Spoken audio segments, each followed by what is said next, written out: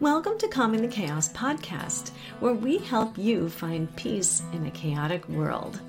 I'm Tracy Canella, licensed mental health counselor, certified eating disorder specialist, and advanced clinical hypnotherapist.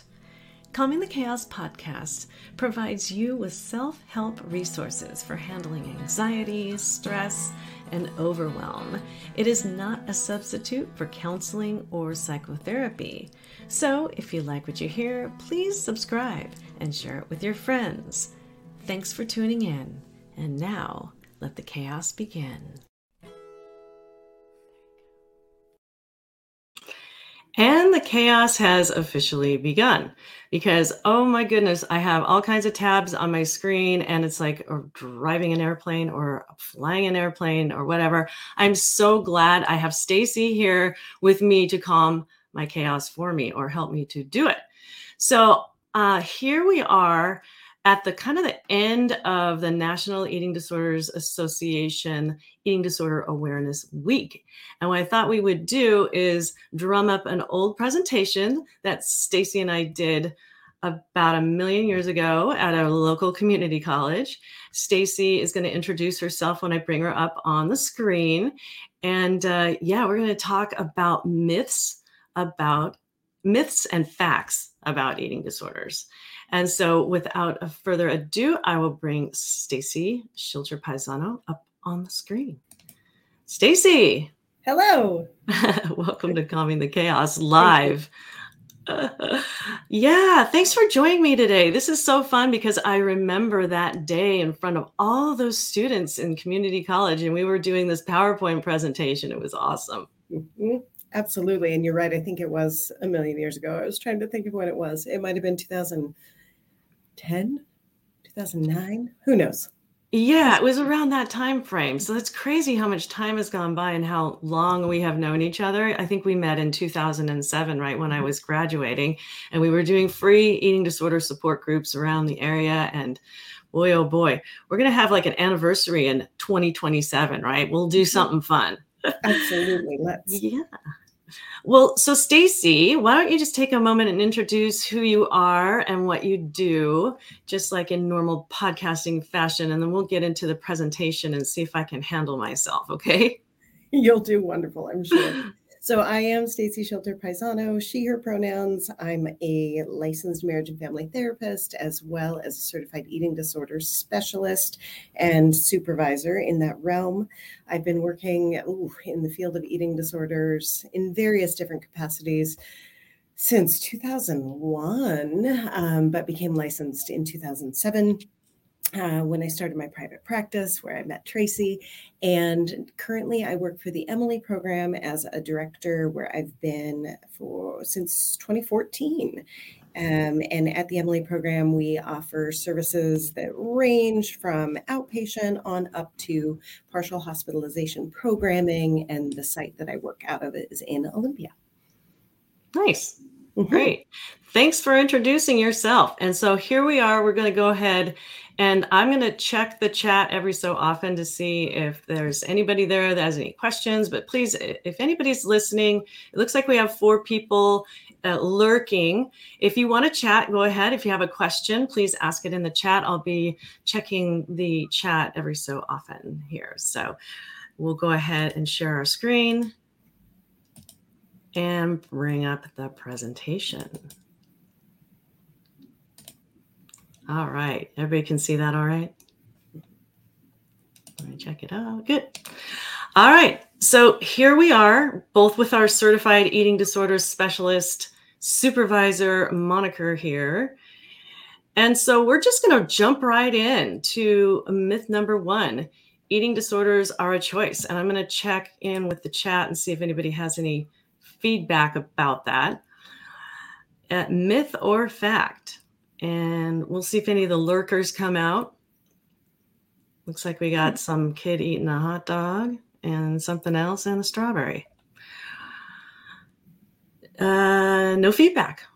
Well, what do you think, Stace? Is it a myth or a fact? Eating disorders are a choice. Well, I think you kind of give it away when it says myth.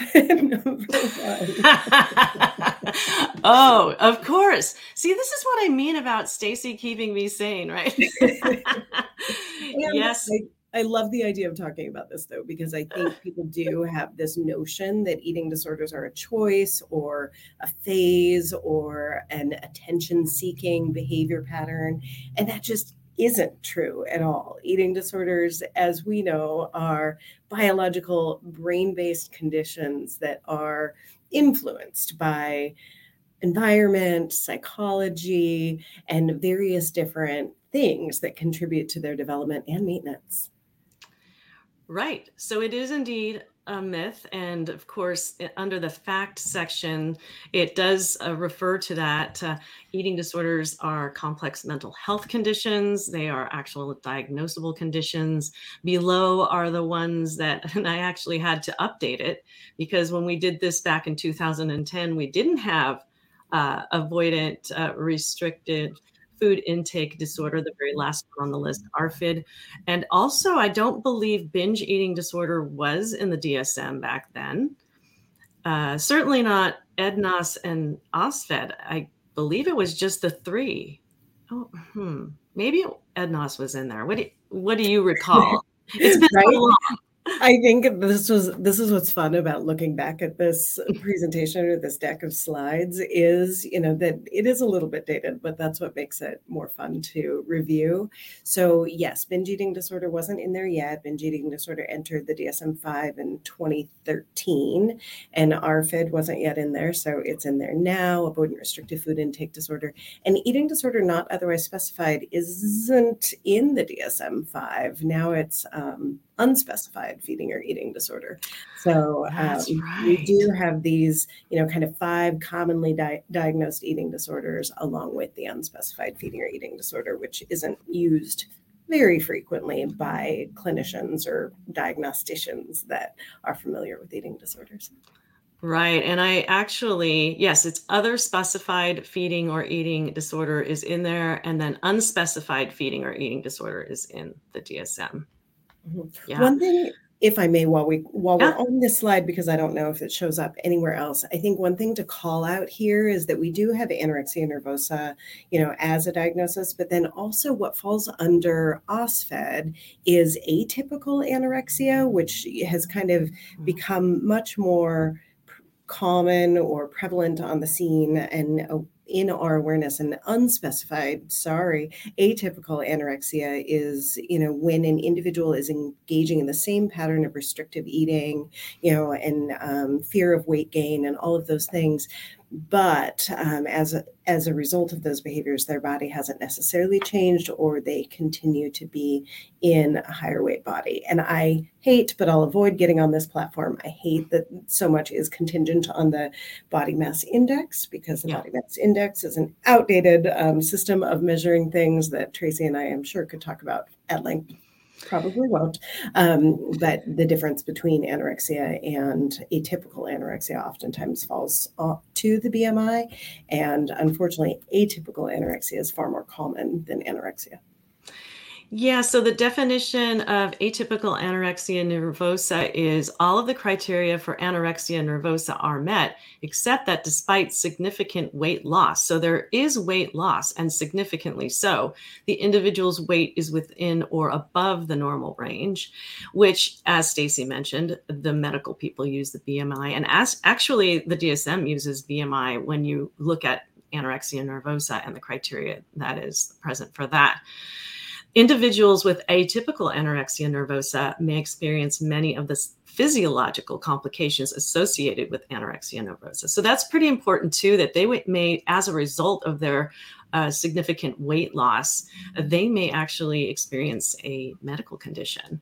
And so that's often a challenge. And so I'm glad they put that in there. Mm-hmm. It is more complicated now than when we were first doing this slideshow. It was so much simpler back then. But now I have to actually read the DSM, which thank you, Ken's Counseling Couch, for giving me the DSM. So I've got it on my Google Drive now. It's the new TR, which I haven't bought yet. Have you? No, I have not. So I Yeah. find I'm a little envious that you've got the copy. My puppy actually chewed on my DSM. Oh, It's got love on it. it must, yeah, your puppy might not like diagnosis, and a lot of people don't. Like, "Don't put me in a box, don't diagnose me." Maybe your puppy's like that, so. Mhm. All right, let's move on to the next one. Oh, actually, we have a couple more slides, and a lot of these Stacy already hit on. Is that a variety of biological, psychological, culture, environmental factors, our social media influence, they contribute to the mental health conditions that can actually result in the behaviors of restrictive eating or binge eating, purging, whatever the behavior is, or avoiding food. So, yeah, I think my husband picked out this picture. Actually, I don't know where he found it, but it's interesting because there's body distortion quite a bit when we look at people who have eating disorders. Mhm. Anything you want to add to this slide, Stace? No, I think I'll piggyback just a tiny bit on the body Yeah. distortion, because I think that is such a reality for folks with eating disorders.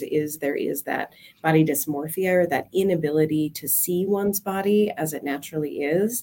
And just fun fact about that has to do with the structure and function of the brain in a particular area of the brain that finds oneself unable to see reality as it is. And so somebody might perceive themselves much larger than they actually are, which can be really problematic and contribute to that body dissatisfaction. So what we see in this picture that Timmy found, somebody engaging in what we call body checking, that mirror checking, or that body monitoring of looking in the mirror, checking to see, like, has my body changed? Is my body okay? There's so much preoccupation with the eating disorders that have a body dissatisfaction element to them.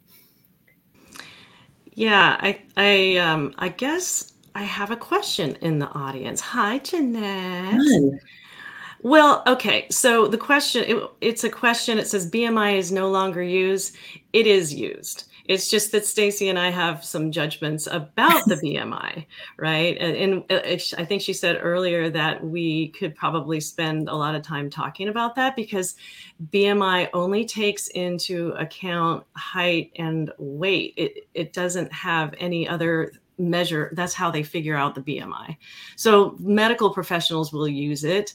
They used to use, when I first started on this in this field, they used to use the American insurance, like Tables. life insurance tables. Yeah, we had to use tables and look them up, but now they use the BMI as a measurement, and then they actually use it as a measurement of health. And I don't agree with that at all. Stacy, do you want to have anything to say to Jeanette's question? They don't use the BMI, or anything else to add about the BMI that I didn't touch on? Just that sadly it still is used, and part of the reason Tracy and I have judgments about it is outdated, and it was developed not with the intention of using it for health markers, and it was also designed based on European white males. So it does have some racist and classist roots. And then, like Tracy said, it is just with relation to height and weight. So it doesn't take into consideration any actual health markers, but we do make decisions. We don't, but decisions are made based on the BMI, and we're put into different categories based on our own personal BMI. And unfortunately, just because somebody is in a particular BMI class doesn't mean they all share common health realities, and yet they're treated in similar fashion by medical professionals. Yeah. And so Jeanette is asking a follow-up question about what measurement would you add? And, so I think you kind of touched on it right there, is that the health markers, right? I mean, the actual functioning of people who have, like a medical condition, that may not be, and often is not, based upon the BMI or their body size, weight, or shape. It could be due to some other factors. Right. But yeah, what other measurement would you add? If we were to create the perfect measurement for health, I don't know that would be possible, but it would be more comprehensive than the BMI is what Absolutely. I think. Yeah. And I would suggest looking at the health realities, so, and then using evidence-based treatments for those realities. So, for example, if somebody has high blood pressure, which is sometimes correlated with being in a higher body weight, there are treatments for people with high blood pressure. Somebody in a lower body weight, can have high blood pressure, and they're told maybe to move their body more. They're told to, balance out their intake. They're told to treat that high blood pressure with evidence-based interventions, not necessarily told you need to lose weight, because unfortunately weight loss efforts, intentional weight loss efforts, fail 95 to 98% of the time, and weight loss itself is not an evidence-based treatment for the medical conditions that people associate with elevated BMI. Man, isn't she great? You could tell that Stacy is in the field. She is the site manager at the Emily program, which is the treatment center here in Olympia, Lacey area. And she just knows her stuff. I am still in awe of you. Thank you for that eloquent answer. And for the moment anyway, Jeanette is satisfied. Excellent. All right, let's move on. Thanks for the questions, Jeanette. Yeah. So then we talked about this earlier. They're often struggling with emotional or mental health conditions. And so the mental health conditions are occurring, and then the eating behaviors are happening because they are using food to cope with emotions. And so whether it be restricting food, binging, purging, overexercising, all of the above, they're usually struggling with mental health conditions. Now, ARFID would be one of those ones where the mental health condition would probably be fear, because there's been, or disgust. It has been characterized as being sort of a sensory, or like if they're avoiding food because they would gag, or they would get nauseous, or the texture is weird. They're not avoiding food for purposes of losing weight, but they have lost significant weight, or are underweight, or have some sort of a medical condition that's going on. So anyway, it is mental health, even with ARFID. Do you have anything to say about that?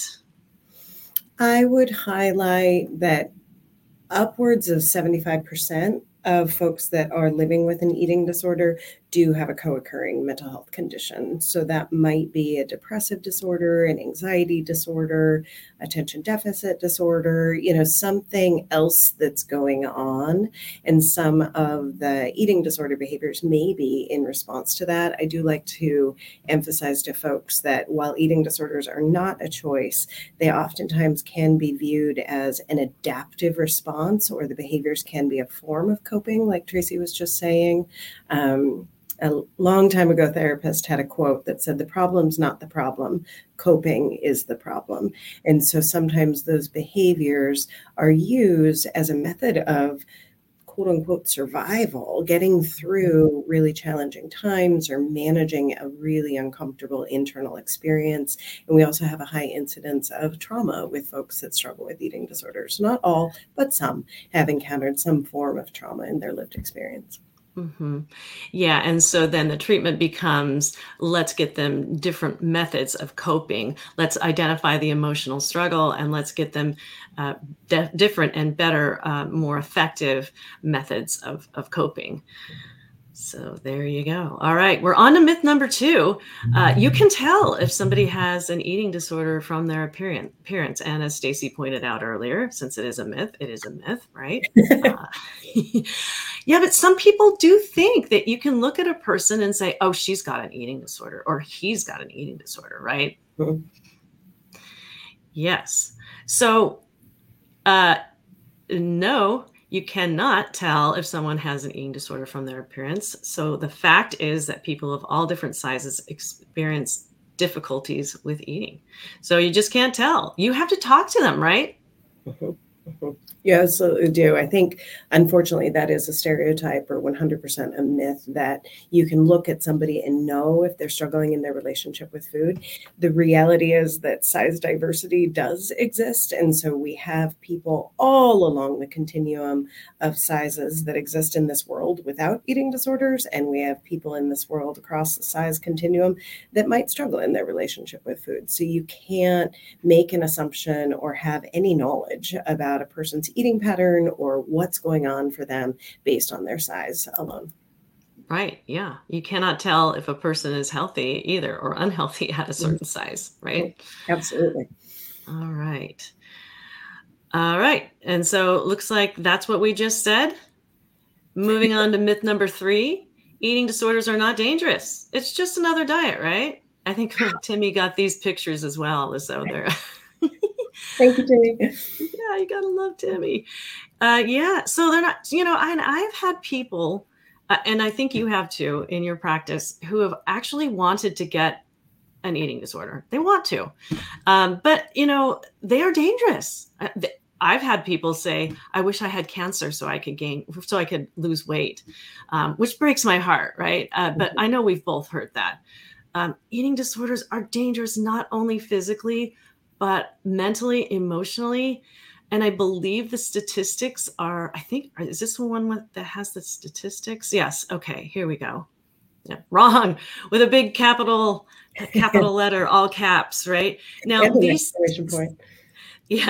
statistics may not be completely accurate because I did not update these, but they might be. What do you think, Stacy? 95% of dieters regain their weight. Yep. So it's about 95 to 98. So some studies, some research has evidence that up to 98% of those who diet will regain their weight, and sometimes even more than where they started.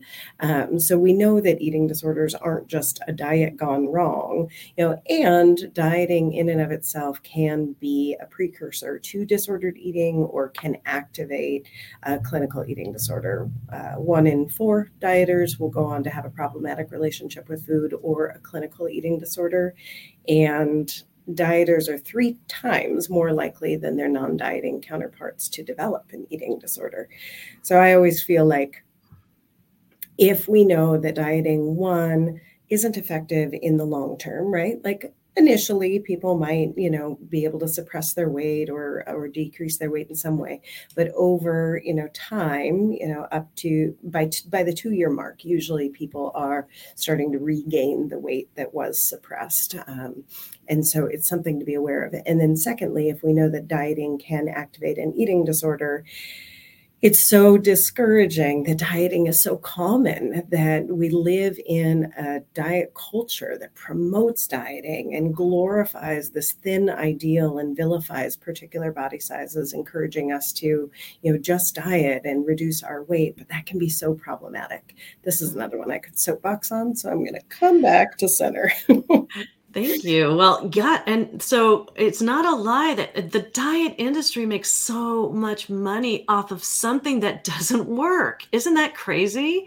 It's for me mind-blowing. And if people just knew that dieting really has that recidivism rate of like 95 to 98%, even if it is over a 2-year period of time, people typically will regain their weight.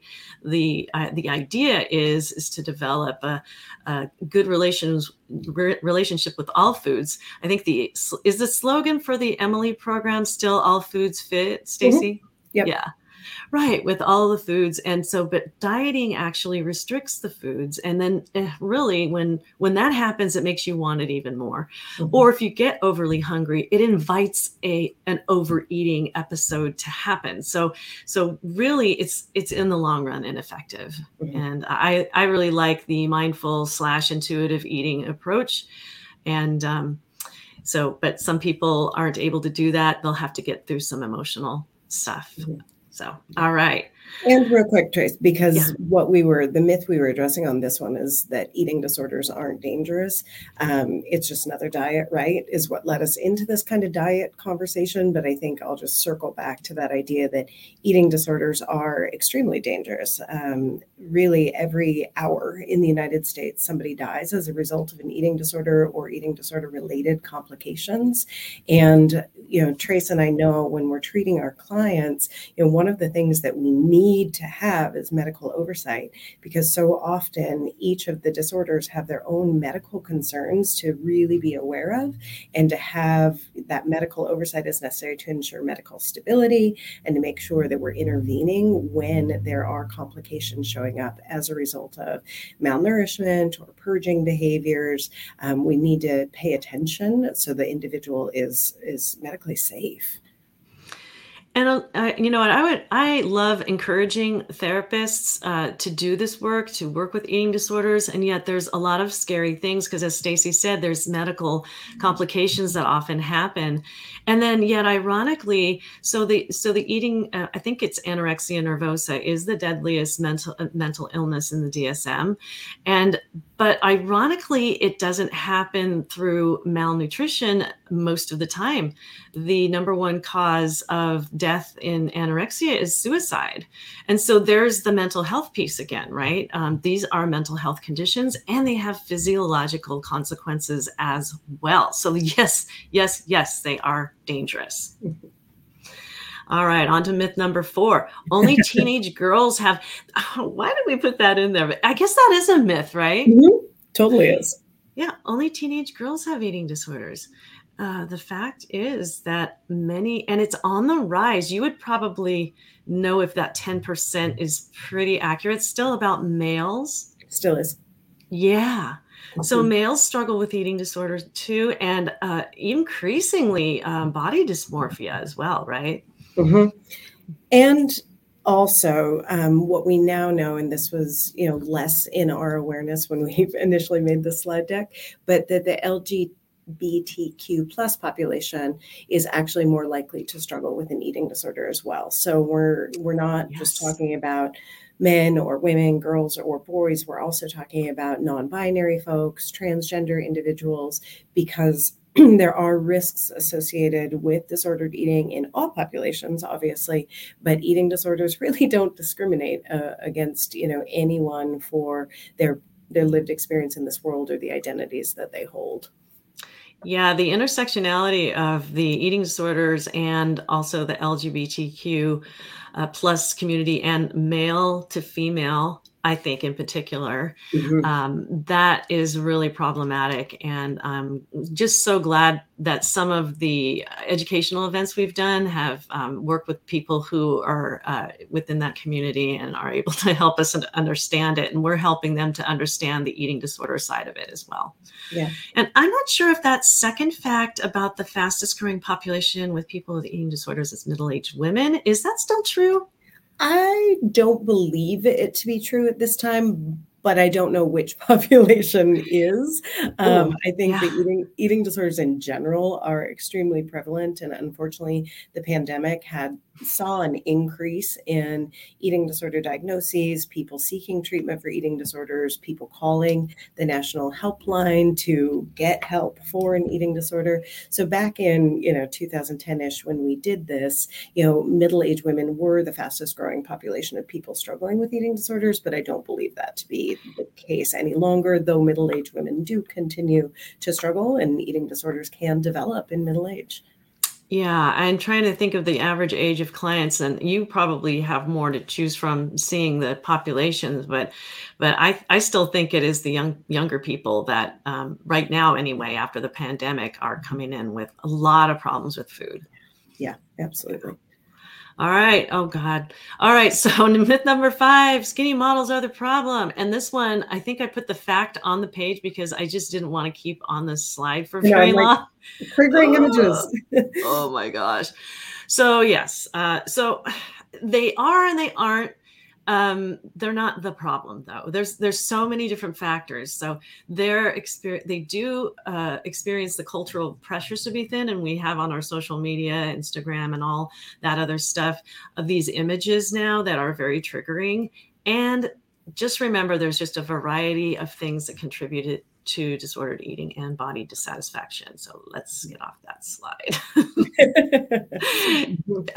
Yeah. So here are some of the things that actually do contribute. So there's mental health concerns, as we talked about before, the emotions that are challenging, and people using food, eating, restricting, binging, purging, overexercising to cope, feeling out of control. And then this identity piece is huge. And I think right now too, young people especially, are struggling with identity, which is why I think that the young people are probably the fastest growing with eating disorders, is because they're so confused, not only about, gender stuff now, but they're confused about how they fit into the world. What are they going to do in as far as a career, finding a relationship, all those developmental milestones. People just seem to be really stuck. That's what I've been noticing in my practice.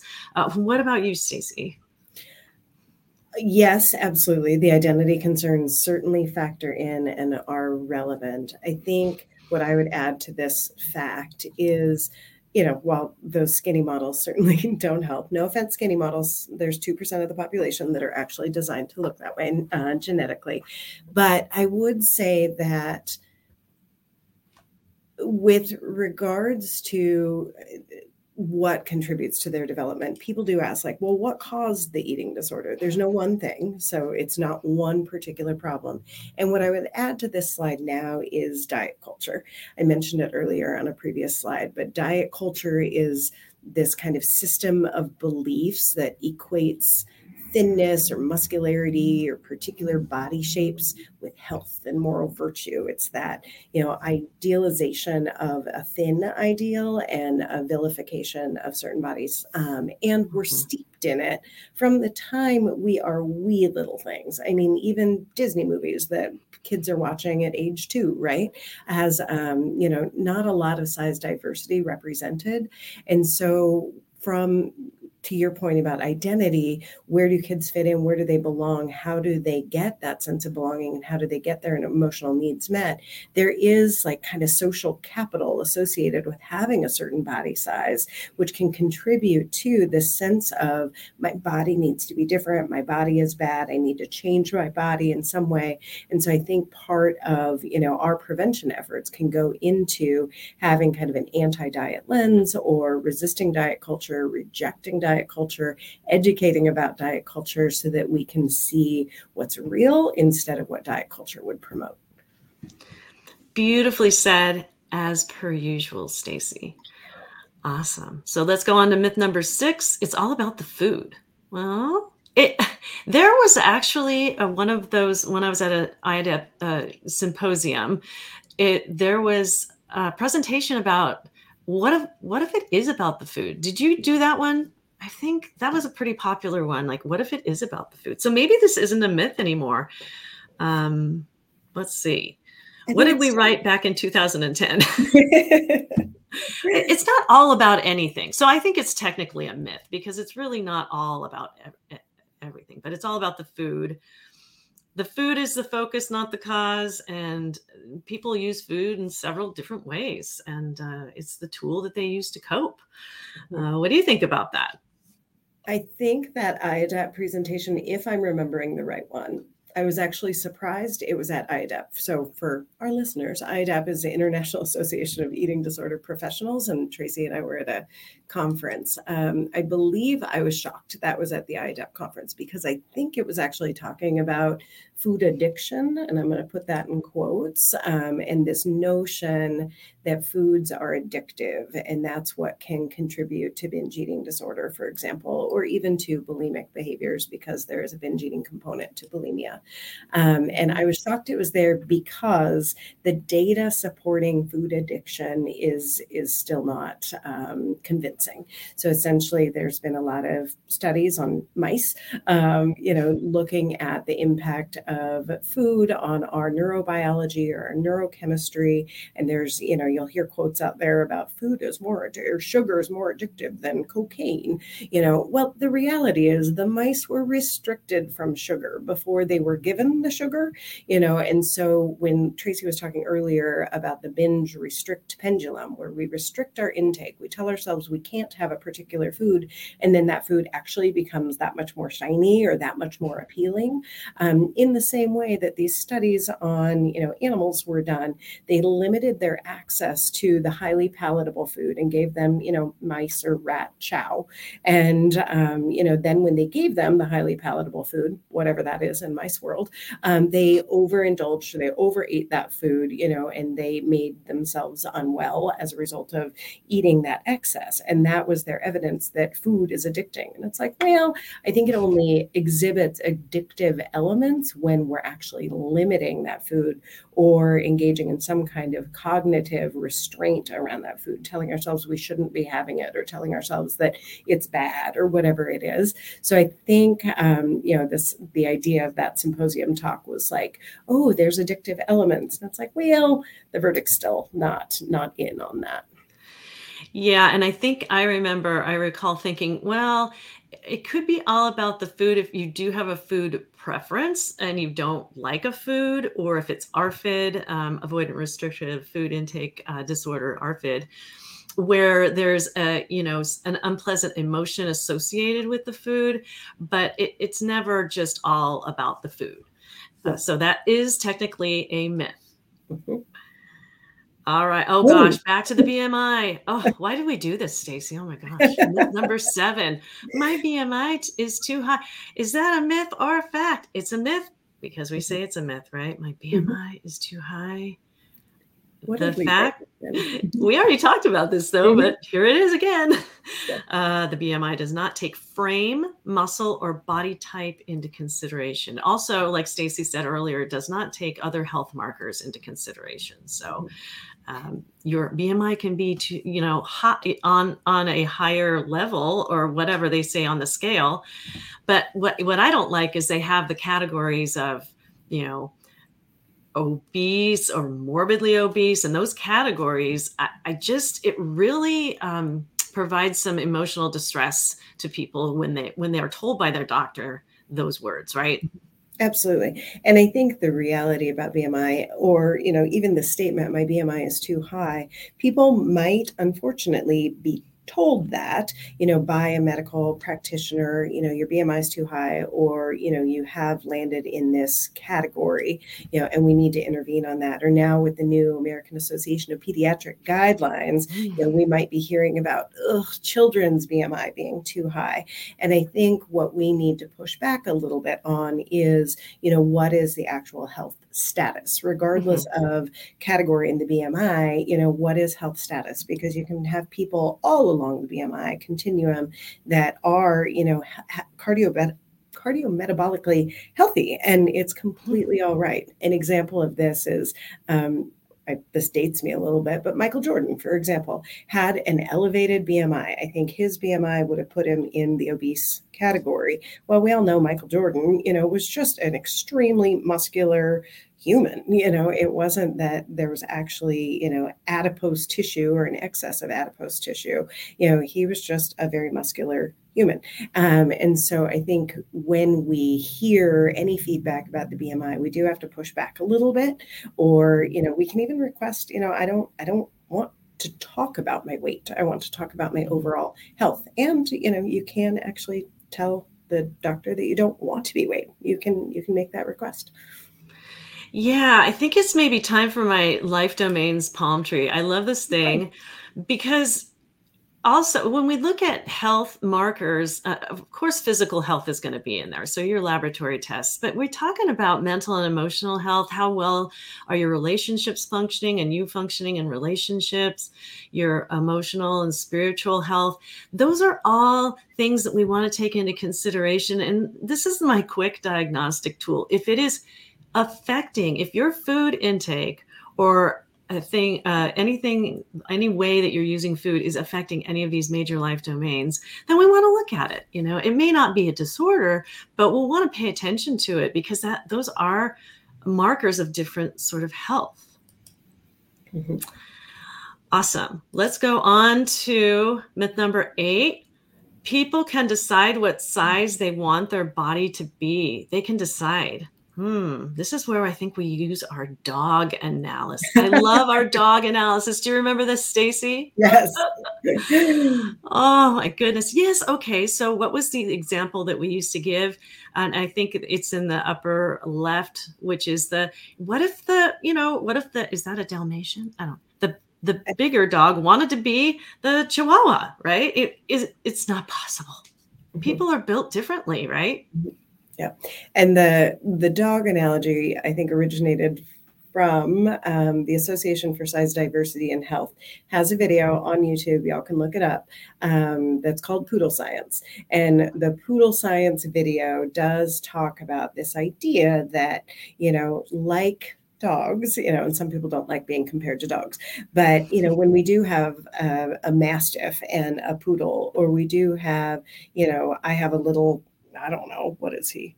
A Lhasa Apso Maltese dog at home, and I have a chocolate lab at home. And I can't, restrict my chocolate lab's intake down to the size of my little Lhasa Apso Maltese. And I can't feed my Lhasa Apso Maltese into the size of my chocolate lab. Like, we all have different sizes. And if people are averse to being compared to dogs, we can look at trees. Look at all the different types of trees out there. They're all trees, but some of them, are, taller trees. Some of them are a little more bushy trees. And some of them are, smaller trees and more frail trees. So I think just that reality that our genetics determine our body shape and size, our genetics determine our height and our bone structure and the size of our feet and the shape of our faces, whatever it is, it's our genetics. We don't just get to choose and try and manipulate our body shape and size. And when we try to manipulate our body shape and size, it unfortunately results in a high amount of preoccupation and distress. Mm-hmm. Absolutely. Yeah. Be your tree. I remember that. Be your tree.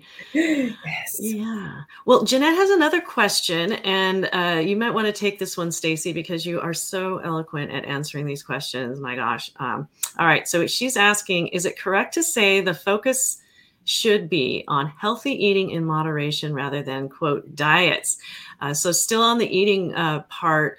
And it gets a little bit, for me, it gets a little bit wordy when you say healthy, but what would you have to say is a good general way to look at food and eating? Mm-hmm. I like the question. I would say what we strive to help people do is get to a place in their relationship with food that they are experiencing a sense of peace. There isn't, a lot of food rules. There's not a lot of, external information telling us how much or what we ought to eat, because our bodies have this innate ability, to choose the foods that we want and eat the amounts that they need, when we actually tune in. And I think, unfortunately, from a pretty young age, we're taught to kind of tune out, or we're taught not to attend to our body's natural hungers or our body's natural preferences, because those food rules do start so early, whether it be you must clean your plate, or you shouldn't eat that, or you need to do X amount of movement in order to make up for that. Whatever it is, we start getting these messages very early on. And so we lose touch with our body's sense of what and how much and whether, so I think the idea of all foods are fine food. I think, Jeanette, what you said about like all foods are fine food in moderation. I think I would just hesitate to use that in moderation too much as a rule, because then we can get in our heads about, have I already had too much sugar, for example, or is this a moderate amount of sugar? Like, we can start overthinking it, as opposed to, is this still tasting pleasurable to me, because really when our bodies are satisfied, the pleasurable sensation of the food decreases. So I think when we return to this place of attuned, or Tracy used the term intuitive eating, and intuitive eating is a whole movement. There's a wonderful book, a wonderful workbook about getting back in tune with your body's natural hungers, because your body can be your guide when you attend to it or when you're listening mindfully. Yeah, and all foods fit, right? And again, there's that deprivation aspect of saying healthy foods, and healthy is a judgment. So what's healthy for one person may not be for another, especially if we're talking about, and we didn't even talk about orthorexia, or perfect eating. So they may think only certain whole foods are healthy, which is not the truth. But definitely paying attention to your hunger and fullness cues, and being able to respond with foods that you find enjoyable and that have nutritional value to it. Protein, carbs, and fats. Keep it simple. That's really the way I look at it. So there's that. Thank you again, Jeanette. This is so cool. We got a person that's asking questions. Thank you. Yay. Okay, myth number 9 is just eat. Myth number 10 is just stop eating. So there's like two. We got a 2-for-1 here, and they're both myths here. So the fact is, it's not that simple. I remember this father who came in. And a bunch of fathers just think that, just eat a sandwich. What is so hard about this? Just eat the sandwich. And it's not that simple. Not at all. I think, especially for individuals that do struggle with restrictive eating disorders, which could include anorexia or avoidant restrictive food intake disorder. Like I said earlier, there is a biological brain-based aspect to eating disorders. And so for that individual, the idea of eating can be terrifying, can be so threatening, can feel nearly impossible. My dad went skydiving once, and I told him, Dad, I ask my clients to do really hard things. I should go skydiving with you, because it's equivalent to that for some folks to take that next bite of food or to consume an adequate amount. It can be that challenging. I'm afraid of heights, by the way. I did not wind up going, which, I really think I should. I don't want to shit on myself, but I do think I should, because that's the equivalent of what we're asking our clients to do. It's so difficult to do the thing because of what's happening for them and because of the noise that's going on in their mind.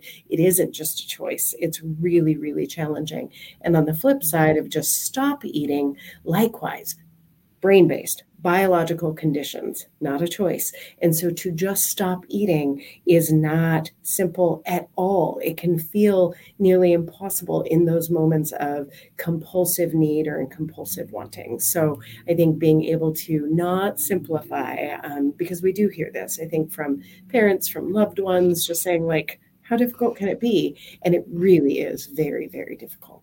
It is, because there's an emotional component to it. And rock on with your dad. I had no idea he was cool before, but now he's just like, his coolness level has just raised in my eyes. I know. I admire that. I admire the courage of anybody that's willing to jump out of a plane. Yeah. And he's the one that mows the lawn in perfect diagonals too, right? Oh, yeah. Yeah. He's that dad. All right. Okay. On to myth 11. We're almost done.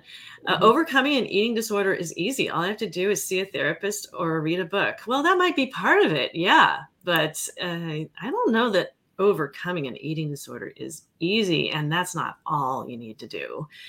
It's hard work to overcome an eating disorder. Both Stacy and I have struggled with eating disorders in the past, and it's not easy. And I think along with the difficulty of the initial recovery, like moving beyond it, and part of the reason it's not easy, again, biological, brain-based, it has to do with neurological elements. It has to do with brain structure and function. So you're kind of acting opposite what feels innate when you're in the midst of a struggle.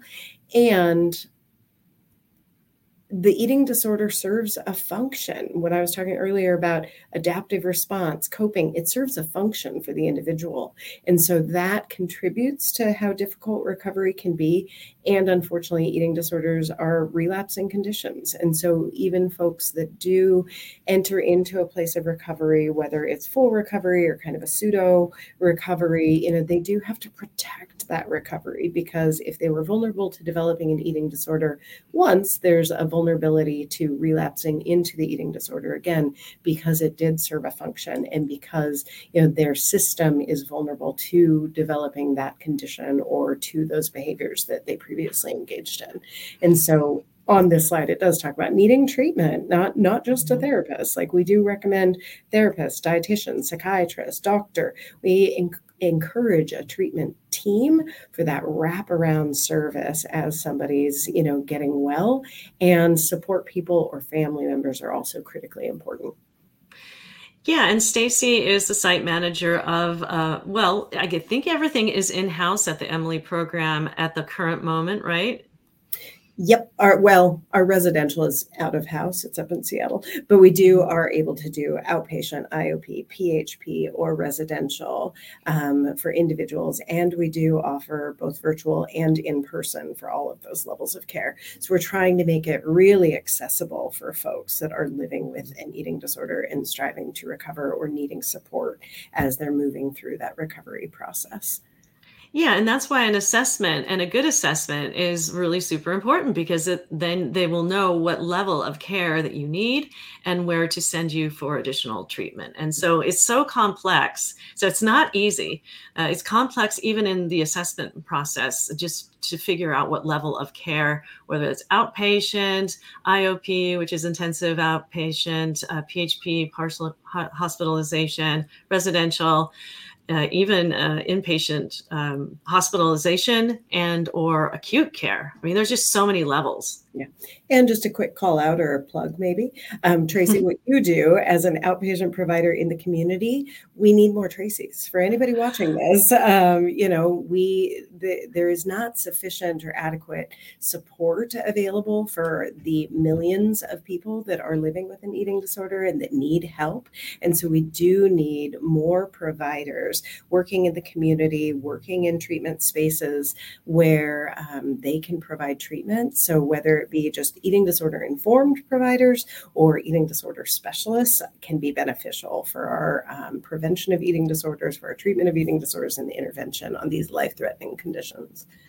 Yeah, I'm at the point to where it's like we do need more Tracys out there, and we do need more people who are not just certified. You don't have to be certified. And I know IADEP's probably not going to like that I said that, but if you're willing to work with this population, we have some free consultation groups that you can, if you have a problem with it, come join us sometime. As Stacy actually leads one of those groups, and just had one yesterday. Sorry, I would have joined you, but I was at lunch with Katie Hart. So, yeah, Katie says hi, by the way. Hi, Katie. Yeah. And so if you are a therapist and you happen to have an interest in eating disorders and you're not scared and you want a bunch of referrals, we do. I mean, that's it's sort of saturating to me because there's so much need out there. Please give me a contact, give me a call, give me an email or something, and we will help guide you through that process, because we do need more professionals out there treating eating disorders. Yes, absolutely. Okay, This is the last myth. As soon as I arrive at my goal weight, I will be recovered. Look how happy she is at weighing 0 pounds. She's happy. It's like, I've disappeared. I'm recovered. Okay, well, obviously that is a myth. And recovery is interesting and we even had, when we were doing these support groups for the public, we even had one specific group on what does recovery look like, right? Mm-hmm. And it is a complex discussion, so that we are probably not going to have on here, but we'll just suffice it to say that it is a myth that when you reach your goal weight, you'll be recovered. And it really does have nothing to do with recovering from an eating disorder. When those major life domains are in order, again, keeping it simple, look at the palm tree. I have to put the palm tree back on the screen. I'll put the palm tree back on the screen just because I like it. And yeah, when these things are all in order, that is my opinion. That's the simple, quick and dirty, when your feelings, thoughts, behaviors around food, eating, weight, size, shape are no longer preventing you from living your full life. Your life domains are in order. And you're eating when you're hungry, stopping when you're full, eating foods that are pleasurable, and not having any excessive thoughts about food, preoccupation with food. When all that goes away and you're able to live your life, that is when you're, in my opinion, recovered. However, there are some people who say my recovery stops here, and I want to honor them as well. What do you want to say about recovery, Stacey? I think I would add, I agree with you on all of those things. I think I would add that everybody's personal recovery looks different. So recovery is very individual specific and what that looks like for you. I think on this slide, we did say like your personal goal weight range has nothing to do, not to add, some confusion, but I think for the eating disorders that do result in a suppressed weight or a weight that's lower than a person's natural body weight, we as providers do want to help them get back into their quote unquote goal weight range. So from the time we're little, we are on a growth curve, and it's where our body just genetically gravitates. It's kind of just where our body is meant to be designed, right? Meant to be designed, meant to land. And so for the eating disorders that do result in weight suppression, we do want to help that weight restoration happen, which can be a very uncomfortable process for some individuals. But even then, once somebody has arrived within their goal weight range, which is going to be, a goal, because then our mind is working more optimally, our heart is functioning more optimally, our bones are, more safe than they would be at a weight suppressed place. Even then, it can be really hard. Just from a personal standpoint, having recovered from an eating disorder, I think I was in my goal weight range at some point and was still radically struggling with food behaviors, with body dissatisfaction. There was so much preoccupation and so much distress related to my relationship with food. And to Tracy's point, all of those domains were being interfered with. There was functional impairment in my life as a result of what was happening. Even though technically, I was in goal weight range, I was not in recovery. That's an excellent point. And I'm glad you said something about that, because it goes back to those major life domains too. And the physical functioning of your body is on that major life domain palm tree. Yeah. And just one more call out on that, because that slide said your personal goal weight range. I think a lot of folks that might be living in higher weight bodies, do have a personal goal related to their weight. And this goes back to that idea of we get to choose what size our body is. It's like, well, I want to be at that weight. And as soon as I get there, I'll be good. The reality is too, when we are weight suppressed, when our body is lower weighted than where it's naturally designed, we are going to struggle with concentration, with the ability to process information, with food cravings and food focused thoughts, because we're hungry, which is totally understandable. And so I think that idea of personal goal weight range, we've got, the clinical goal weight range, and then we've got this idea in our mind that diet culture probably informs about where we'd like to be. It's like, let's discard of the scale. Let's not, aim to be a certain weight size, because where our body naturally lands when we're living well, coping well, eating well is where it's meant to be. Beautiful. Yeah. So we got all through the myths, and hopefully people learned something. We're going to take a quick trip to the National Eating Disorders Awareness Week website here. And there's the link to it. And I'll put it also in the notes. But we're going to just take a little quick trip over there. And this is the actual advertisement here for the NEDA and National Eating Disorders Awareness They Oh my changed it, gosh. Trace. They're not calling it Nash. National Eating Disorders Awareness Week anymore. They're just calling it Eating Disorders Awareness Week, and I have no idea why.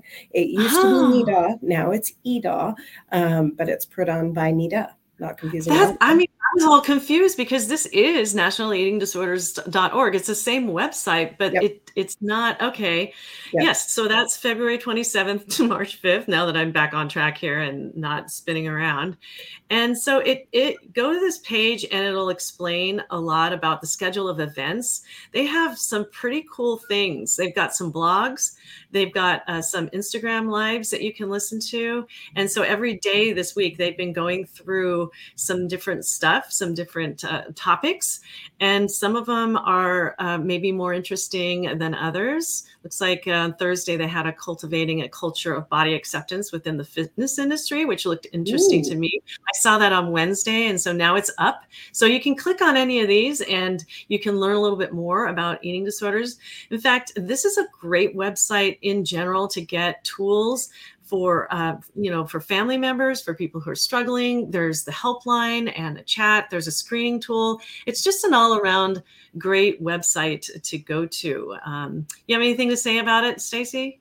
oh, just fun fact, way back in the day, when NEDA was Eating Disorders Awareness and Prevention back in 2000, I worked there. And because it was a nonprofit, we didn't have the ability to hire like web design teams. So I actually, a long time ago, it didn't look like this, worked on this website. I learned about HTML and how to work on the backside of a website on this website, which is fun. And I was also answering the helpline at the same time, I which, didn't know about the website. I knew about the helpline, but I didn't know you worked on the website. yeah, Wow. yeah.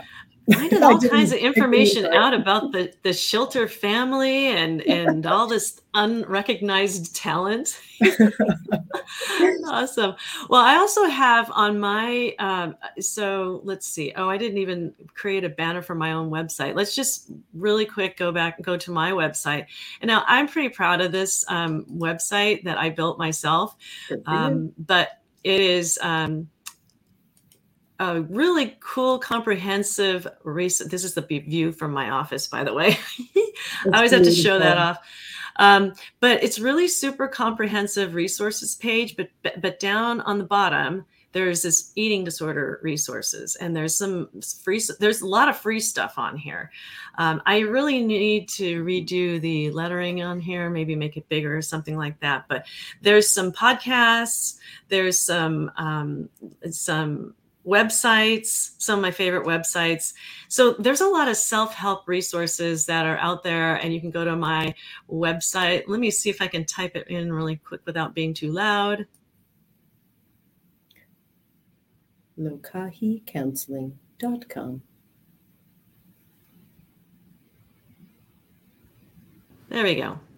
That is my website. So if you're interested in learning a little bit more and seeing that resources page, has mental health resources, and it also has at the scrolling down, it has the eating disorder. I think I got through this. We got through this presentation, Stacey. I couldn't have done nearly as good a job if you It was weren't so here with me. I'm fun. so glad that you were able to come. Let's just really quick check on YouTube. There was a comment that I chose not to address earlier because it was a comment. And I think it may have been maybe a joke, because the comment was, I eat only on Tuesdays when I want to diet. So I don't know if that's a trolley comment, but I'm not going to comment on that because I don't know that that's a question. But if that's something that you do, then, you may need an assessment is one of the things I would say. So, but if you're a troll, then you just do your troll thing.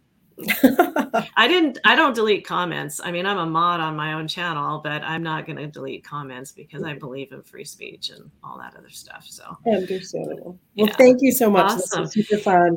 Yeah. And I'll have to see you again in real life. It was cool seeing you this summer. I have a lunch scheduled with another therapist I haven't seen since before the pandemic. So thank you so much for adding your expertise and for joining Calming the Chaos. My pleasure. Thanks for listening to Calming the Chaos podcast. You can find all Calming the Chaos podcasts on iTunes, Apple Podcasts, Google Music, Spotify, Amazon, and on YouTube. You can also go to www.calmingthechaospodcast.com for more information and to see all podcast episodes. Thanks so much for listening, and I look forward to sharing my next podcast episode with you. In the meantime, take care.